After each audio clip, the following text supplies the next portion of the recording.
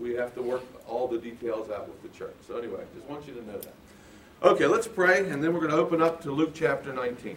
Father, we thank you for your word, that we can open it up and we can find solutions to our problems, but more than that, we can look and discover that you have a bigger plan, and it's that this world does not revolve around us. It revolves around you and your plan, and we can be part of it. And as we get into your will and we become part of your plan, that our lives become focused, and we are under your care, and you take care of us physically and spiritually and psychologically, emotionally, and every other way as we continue to do your work. So, Lord, now we ask that you open your word to us, help us to comprehend it, and then put it in action. In Jesus' name, amen. Okay, now I'm very hot. So if I'm hot, I know it's getting hot in here, so I don't know what we can do. Is either pull the plug, huh? No. I mean, I can just tell it's hot in here. I don't know how hot you are. Huh? Oh. Is everybody comfortable? Oh, okay. Well, that's fine. Okay, here we go. We're in chapter 19. We're going to begin in verse 11. And today we will look at Jesus' last parable before he enters the city of Jerusalem. Okay? Basically, this is his last teaching before he faces his final life on earth. And so in verses 1 through 10, we have the story of Zacchaeus. And that encounter with Zacchaeus takes place in the city of Jericho. And now Jesus gets back on the road, and we pick up at verse 11. It says, and now as they, that's the crowd, heard these things, what things? The things that Jesus had dealt with, the things that Jesus and Zacchaeus had dealt with, and about Zacchaeus' salvation. Now when they had heard these things, he spoke another parable. Now why did he speak the parable? For two reasons. Look. Reason number one, because he was near Jerusalem. He had one last thing he wanted to say to them. Reason number two, and because they thought the kingdom of God would appear immediately. There's great anticipation that when Jesus arrives in Jerusalem, he will declare himself to be the Messiah and overthrow the Roman government and set up God's kingdom on earth. And what Jesus has to do, he has to correct this erroneous understanding, because that's not what he's going to do when he gets to Jerusalem. So he gets on the road from Jericho and he moves toward Jerusalem, only has 15 miles to go, and he has to correct this understanding that what they anticipate is not going to happen when they arrive at Jerusalem. So what did they anticipate? Well, it tells us in verse 11 that the kingdom of God would come immediately. Now, when you study Luke's gospel, we discover that Luke understands the kingdom of God as coming in two stages. The first stage is when Jesus is baptized and embarks on his ministry, and he says the kingdom of God has come among you. It's here at hand right now. That's the first stage.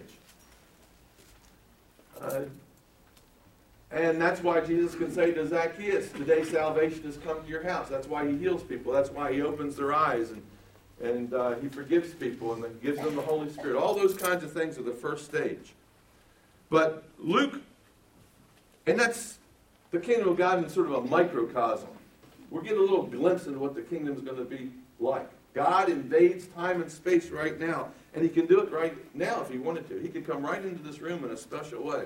And guess what? None of us would be sitting up. We'd all be on the floor. He could come into this room right now and heal everyone who's sick in this room. And when Jesus walked the earth and people asked him to heal them, guess what he did? He healed them. And in that sense, the kingdom of God broke in through the ministry of Jesus in a temporary way, in a small way. We're getting a glimpse of what the kingdom is going to be like. But Luke also sees a future aspect of the kingdom when the kingdom will come in its fullness. So you have two stages. The present stage, when he offers forgiveness of sins and the Holy Spirit and occasionally heals people, things like that. And then the future stage, when everybody's going to be raised, there's going to be a judgment, he's going to set up his kingdom of God on earth. But he wasn't going to do that when he got to Jerusalem right there. Now he comes to the parable. So he's going to correct that understanding. Watch the parable. Look at verse 12. Therefore, he said, a certain nobleman went into a country to receive for himself, went into a far country to receive for himself a kingdom and to return. He tells about a nobleman. Now, this is how kingdoms were received. Notice what he says. Did you see what he said? A nobleman went into a far country to receive for himself a kingdom and then return. In Bible times, this is how kingdoms were received. And Jesus' audience is familiar with this kind of practice. Because when Herod the Great died, remember Herod?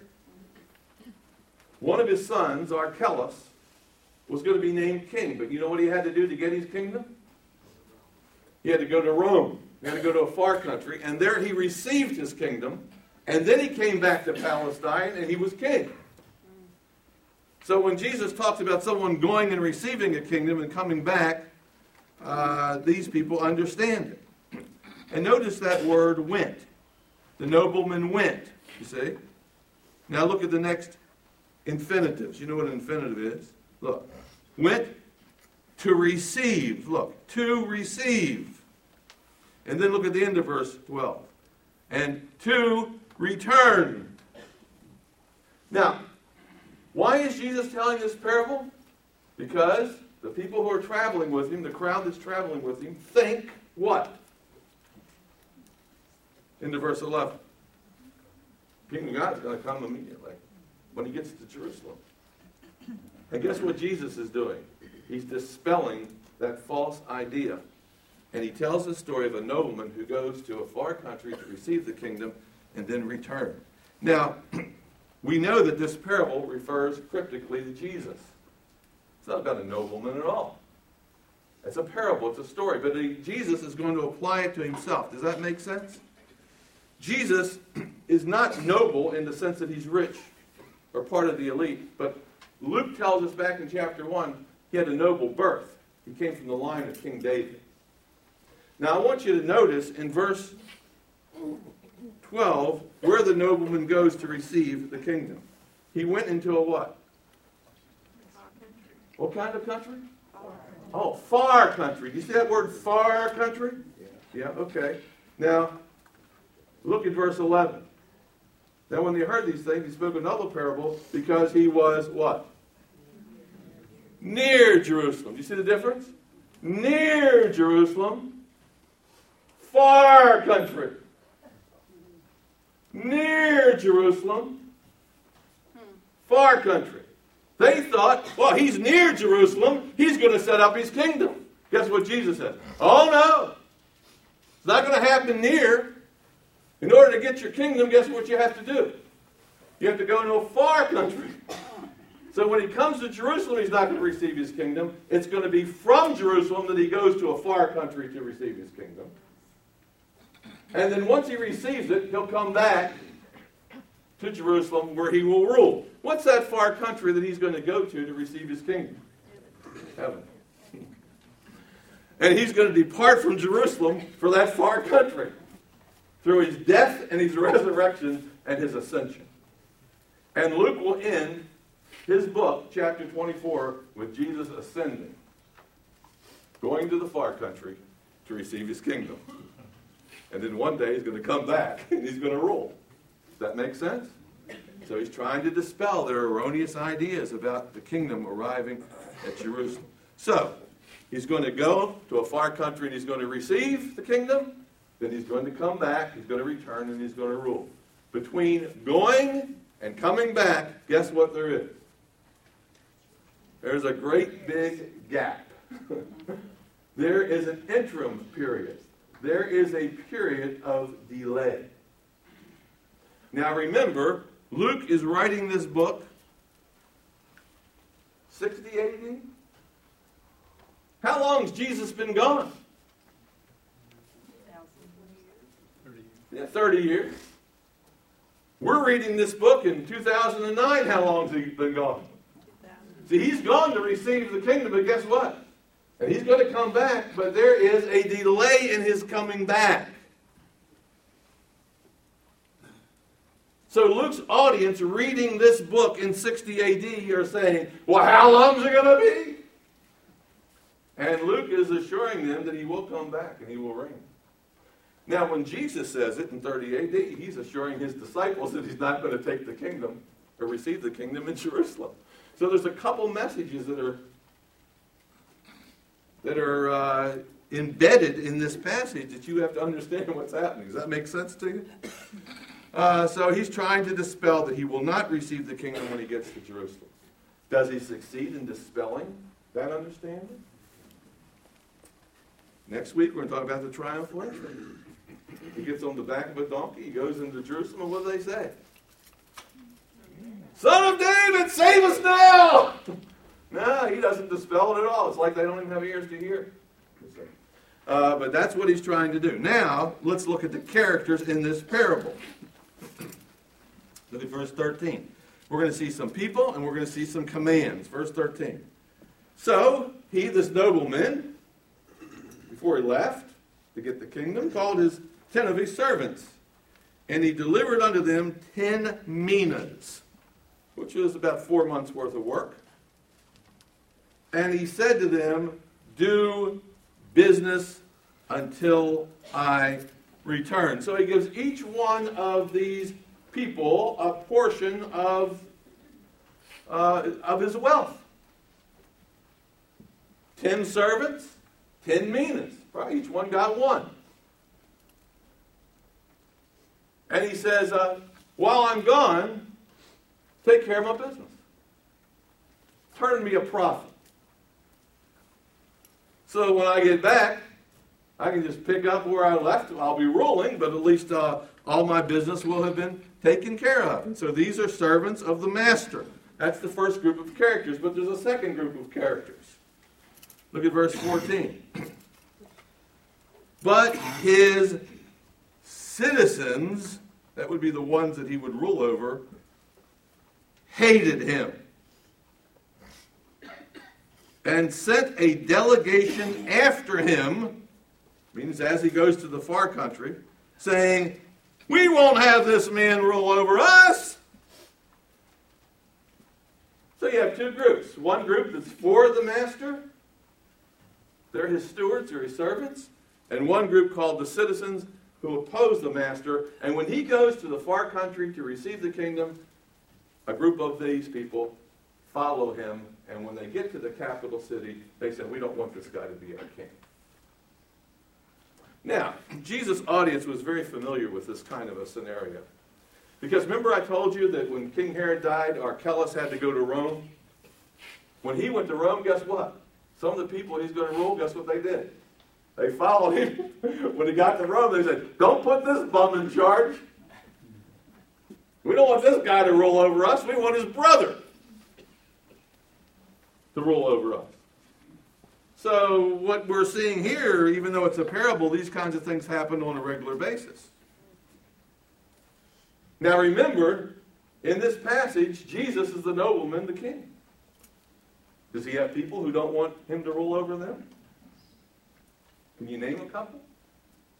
Yeah, the Pharisees, the religious leaders. They don't want Jesus to rule over him. They're opposed to Jesus ruling over him. Now, remember that this parable comes right after the Zacchaeus story. Luke puts it there for a reason. He wants us constantly to be looking back at Zacchaeus and looking forward to this event. Looking back and looking forward.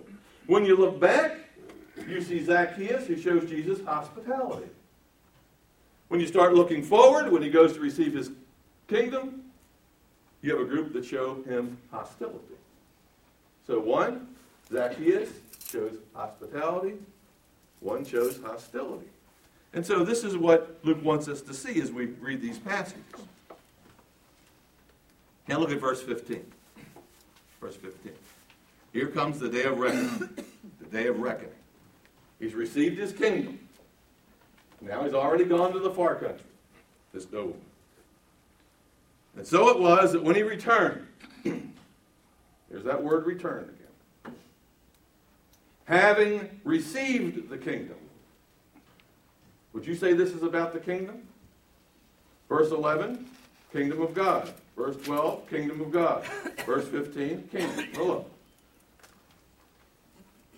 And so it was that when he returned, the nobleman returned, having received the kingdom, he then commanded these servants, group number one, to whom he had given the money, to be called to him, that he might know how much every man had gained by trading. Then came the first, saying, Master, your mina has earned 10 mina. 1,000% profit. Not bad, huh? Not bad. This guy was busy in his master's absence, working on behalf of his master. Look at the response, verse 17. And the master said to him, who's now king, by the way, well done, good servant, because you have been faithful in the very little with money. I have given authority over 10 cities. Because you've been faithful in my absence during that interim, you will now rule with me. I will give you charge of 10 cities. Look at verse 18. And the second servant came, saying, Master, your mina has earned 5 minas. Likewise, he said to him, you also shall be over 5 cities. 500% profit. This guy's been busy while his master's gone to the far country to receive the kingdom. And what? He was faithful over a little. How he used the master's resources. And as a result, how he used the master's resources gained him a share in the rule of the kingdom that the master had received. Now look at verse 20. Then another came. Literally it says, then the other came. And this is the third man. Now there are 10 men. I think this third man probably represents the other 8. It could read this way. Then the other 8 came. We just don't know. But he's probably representative of the rest. Then the other came saying, Master, here is your mina, which I have kept put away in a handkerchief. He's done nothing. The master's been gone, and he's taken the master's resources, and he's put it right in a handkerchief. The sweat cloth, the kind that you see laborers put around their neck and tie so that when the sweat drips from their hair, it falls into the cloth. He took that cloth and he put the money there and he just kept it. Totally inactive. See, once you put something away like that, you don't have to think about it. When I was a kid, I used to put my money in a sock. I asked Harold Thompson the other night if he ever put money in a sock. And Harold said, no, I don't think I've ever done anything like that. Well, when I was a kid, I used to put all my money in a sock and I hid it behind my bed. Is any other crazy person like that? So that's what this guy does. And once you do that, guess what? You don't have to think about it. In fact, sometimes you forget about it. Sometimes I would wonder, well, I could use some money, and I'd forget I even had that money hidden behind my bed in a sock. So you don't have to think about it anymore. There's no responsibility upon you if you just hide something away. Now, why did he do this? It's a great explanation that the man gives. Look at verse 21. For I feared you, because you're an austere man. I hid it away because you're a scary person. You're an austere man. You collect what you do not deposit. You're a cheapskate, in other words. You know? I didn't want to lose it. I took a risk and I lost it. You collect what you did not deposit. That's the kind of person you are. You go to a restaurant, you get a couple packs of those sugar things, you put them in here, and you didn't buy anything for that. You didn't say, here, let me give you some money for that. You take matches and toothpicks and you stick them in your pocket and go home. End of the year, you got a whole bunch, You have to use any of your own money. That's the kind of person you are. Look, and you reap what you do not sow. You go into the grocery store and you get a grape. And you can buy that grape. In other words, I put it in the napkin and didn't invest it because you're a scary guy. And you're a cheapskate, and I didn't want to lose your money. And all this kind of... So in other words, he gives an explanation or a rationale why an excuse, if you will, why he's done nothing during that period of delay. Now, here's my question. Is this third servant telling the truth about the master, or is he only making an excuse? Now remember that the nobleman represents Jesus. Jesus a cheapskate? Never. Now what do we know about this nobleman? Well, he was going to receive a kingdom. He must have been worthy to receive a kingdom. And we know that he gave the first servant rule over 10 cities. That doesn't sound like an austere, cheapskate type person, a scary person. And he gave the other guy rule over 5 cities. He seems to be a generous person, doesn't he? So what we think is that this third servant is just making an excuse. He's not telling the truth about the master at all. And look at the response. So the master said to him, well, out of your own mouth I will judge you, you wicked servant. In other words, he's going to use the servant's own words to condemn the servant. And look what he says. You knew that I was an austere man, collecting, now this is his own words, collecting what I did not deposit and reaping what I did not sow. Why then did you not put my money in a bank, that at my coming I might have collected it with interest? In other words, if I was so scary, why would you hide it in a napkin? You can lose a napkin, then you'd really have something to be frightened of. If I was so fearful and as mean as you say, why didn't you put it in the bank? At least it'd be secure, and guess what? I get a few bucks. See, he's using his own words to condemn it. And so with this observation, the master exposes that servant as a liar. The bottom line is, once the master left, this guy did nothing. This guy was totally inactive. He didn't even do what was minimal. Now remember, the master gave the money and he said, do business, make a profit. That was a command, by the way, in verse 11. This man didn't obey. This man is disobedient in his master's absence. And so what does the master call him? He calls him wicked, doesn't he? See in verse 22? You wicked servant. He doesn't say, well, you prudent man. Well, that was prudent. At least I didn't lose my money. Oh, you were cautious. You were a cautious servant. Well, at least I didn't lose it. He didn't say, you wicked. Why wicked? Because he was commanded to do something by his master.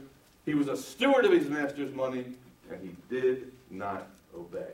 And thus he is called wicked. Now look at verse 24. So here's what the master says. And he said to those who stood by, take the mina from him and give it to him who has 10 minas. Again, showing that he's not an austere person. He's not a cheapskate. He's very generous. He gives it to the other guy. Now look at the crowd's reaction. Verse 25. Very interesting. But they said to him, Master, he already has 10 minas.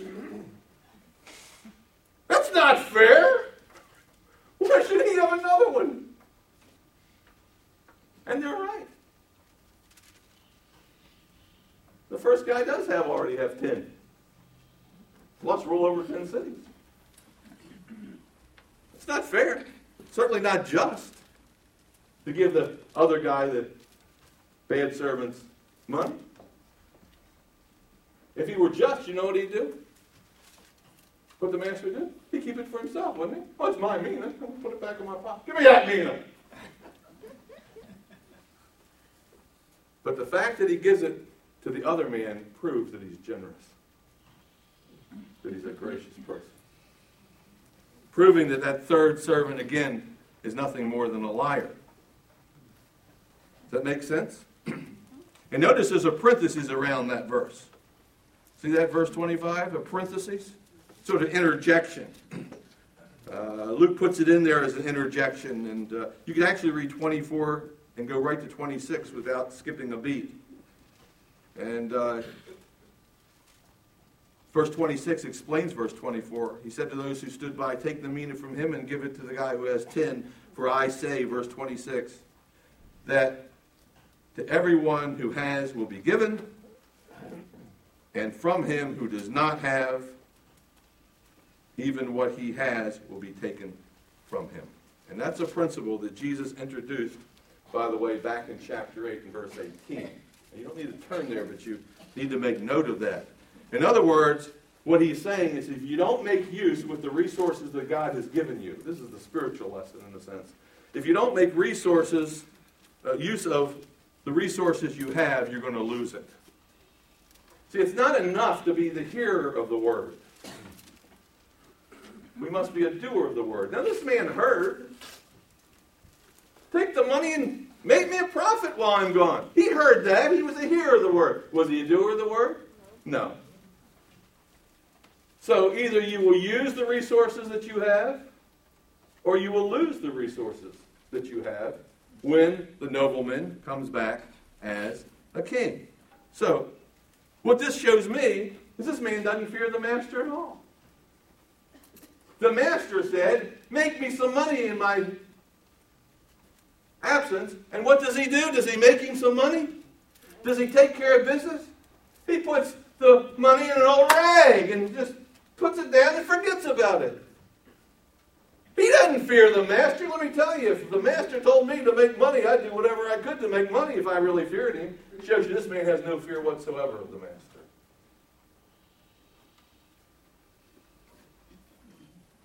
Just like Judas Iscariot.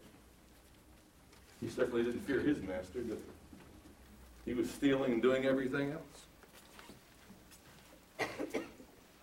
He doesn't obey the master. He doesn't have respect for the master. He doesn't fear the master. And the master calls him a wicked servant, which, by the way, this parable has a parallel in Matthew 25, where Jesus says, thou wicked servant, be cast into the lake of fire, reserved for the devil and his angels.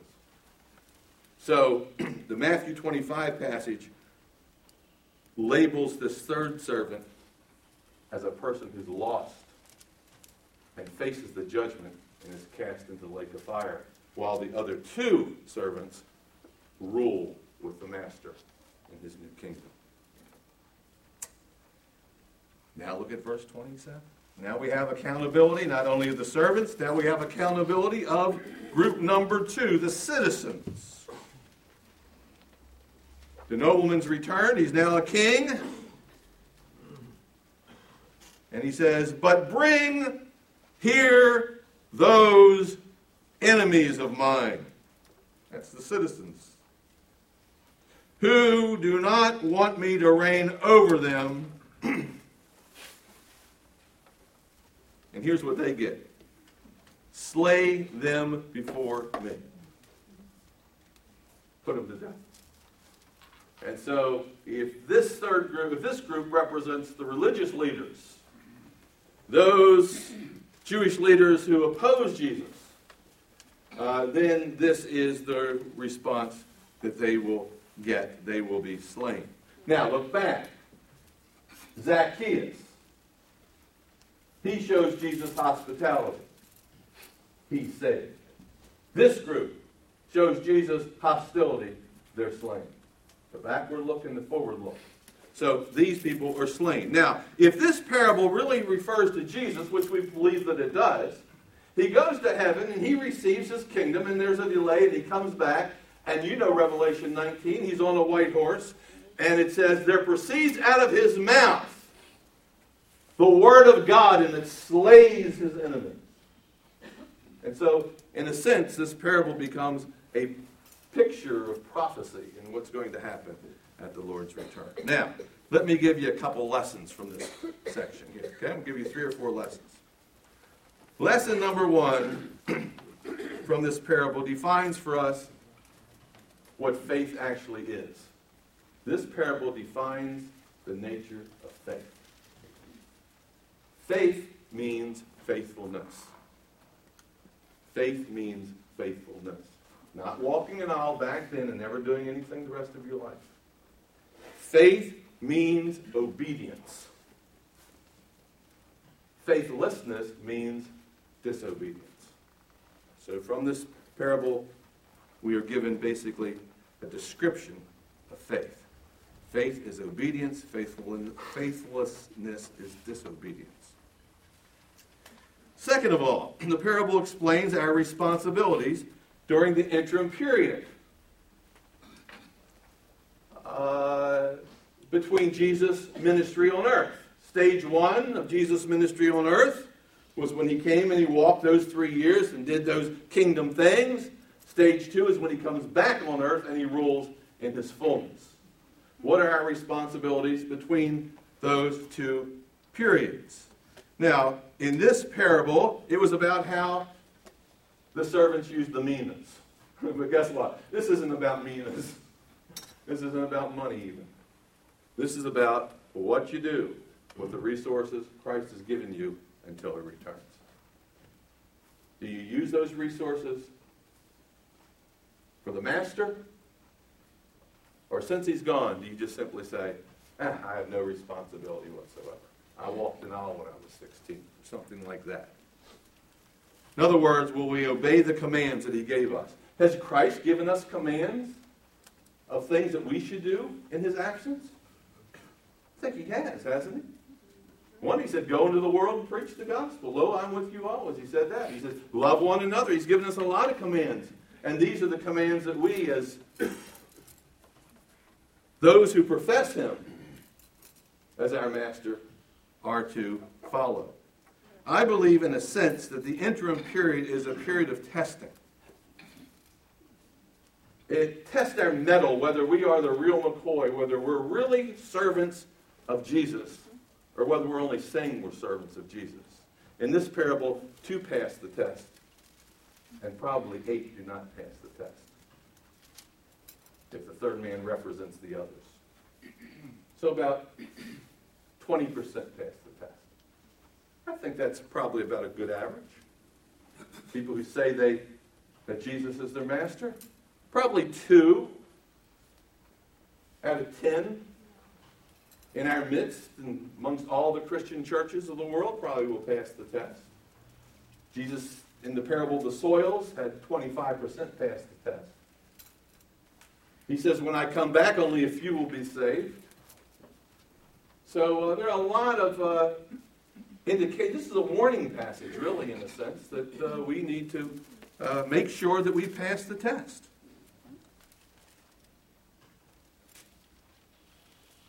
And then finally, I think that this parable gives us hope. Hope in the midst of delay. When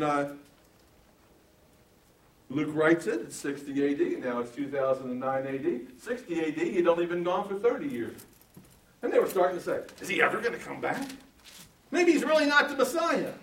Maybe we should abandon the faith. Mockers came and said, well, when's he coming back?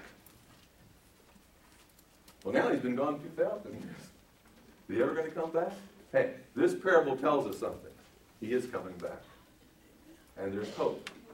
For those of us who are obedient, there's hope. And in the case of the first servant and the second servant, it shows us what the future will be like for those who remain faithful. Look, the first servant and the second servant show us what the future will be like for those who are faithful. What is the future for those of us who will be faithful? We will rule and we will reign with Jesus Christ. Amen. Christ is gone to receive the kingdom. He's going to come back. He's going to separate the wheat from the tares that look like Christians but really aren't. There'll be that separation. That's the first and second and third servant. And then he will slay all of his enemies. And he will set up his kingdom on earth. And we will rule and reign with him. And so this passage should motivate us to serve him faithfully during the delay. And then look at verse 28. Notice verse 20. Let's look at verse 28. It says, when he had said this, he went on ahead, going to Jerusalem. So the parable starts off with near Jerusalem, and it ends with him going up to Jerusalem. And with this understanding in mind, he now enters the town of Jerusalem, right toward the town of Jerusalem, and he's now going to go in with a triumphal entry. Everyone saying, set up your kingdom now! They never got it. They never got it. And as he rides on that donkey, he really knows that he's not setting up the kingdom. What he's actually going to do is face his death, trusting God to raise him, and only then will he go to the far country to receive his kingdom. That's where we'll pick up next week. Father, we thank you for your word. Help us not to be hearers of the word, but doers. Help us to look at ourselves and say, what camp do we fit into? Are we like the first and second servant? Or like the third servant? Or are we enemies and we don't want Jesus to rule over us? Are we willfully disobedient toward him? Do we have an animosity toward him, a hostility toward him? Oh Lord, this parable lays out the entire future scenario. What will happen to those who serve him and don't serve him or only profess him with their mouth during this interim? And then it lays out the preferred future of how we will rule and reign. Lord, help us to be in that category. In Jesus' name, amen.